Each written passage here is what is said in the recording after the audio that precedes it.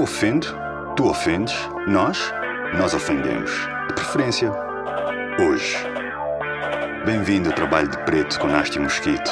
Isto é uma receita de TTTAW.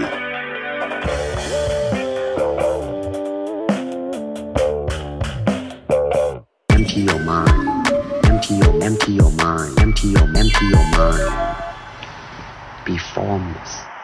Maturidade emocional. Parece que vou entrar num mundo bem pretencioso, né? A verdade, minha gente, é que não tem como não falar sobre isso. Existe muito boa gente com comportamentos esquizofrénicos, comportamentos pouco saudáveis para as pessoas que estão à sua volta.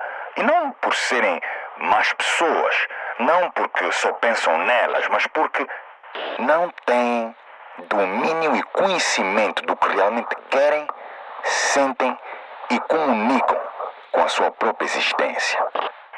A diferença, por vezes, é dura de ser identificada.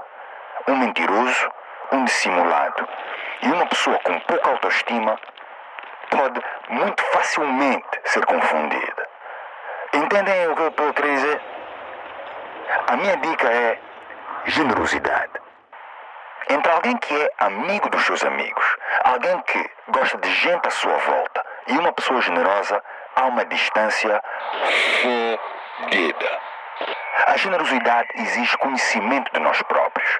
A generosidade exige uma inocência absoluta, tipo criança dos 0 aos 5, ou uma vivência muito transparente com as limitações que temos enquanto seres sexuais, sociais e egoístas. Humanidade.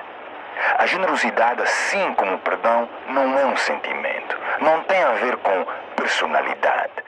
Se é mesmo generosidade, é uma decisão que tem a sua fonte na relação que temos com quem realmente somos.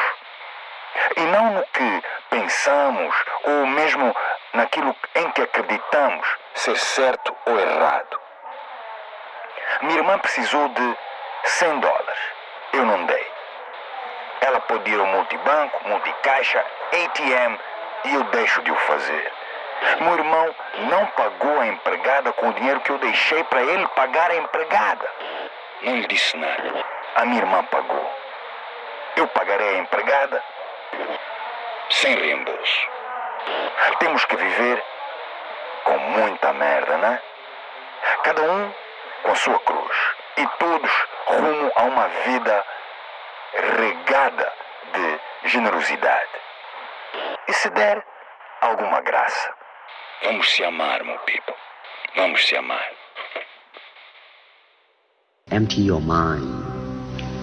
Be formless, shapeless, like water.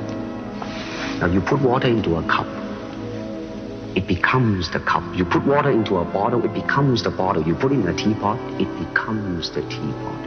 Now water can flow or it can crash. Be water, my friend.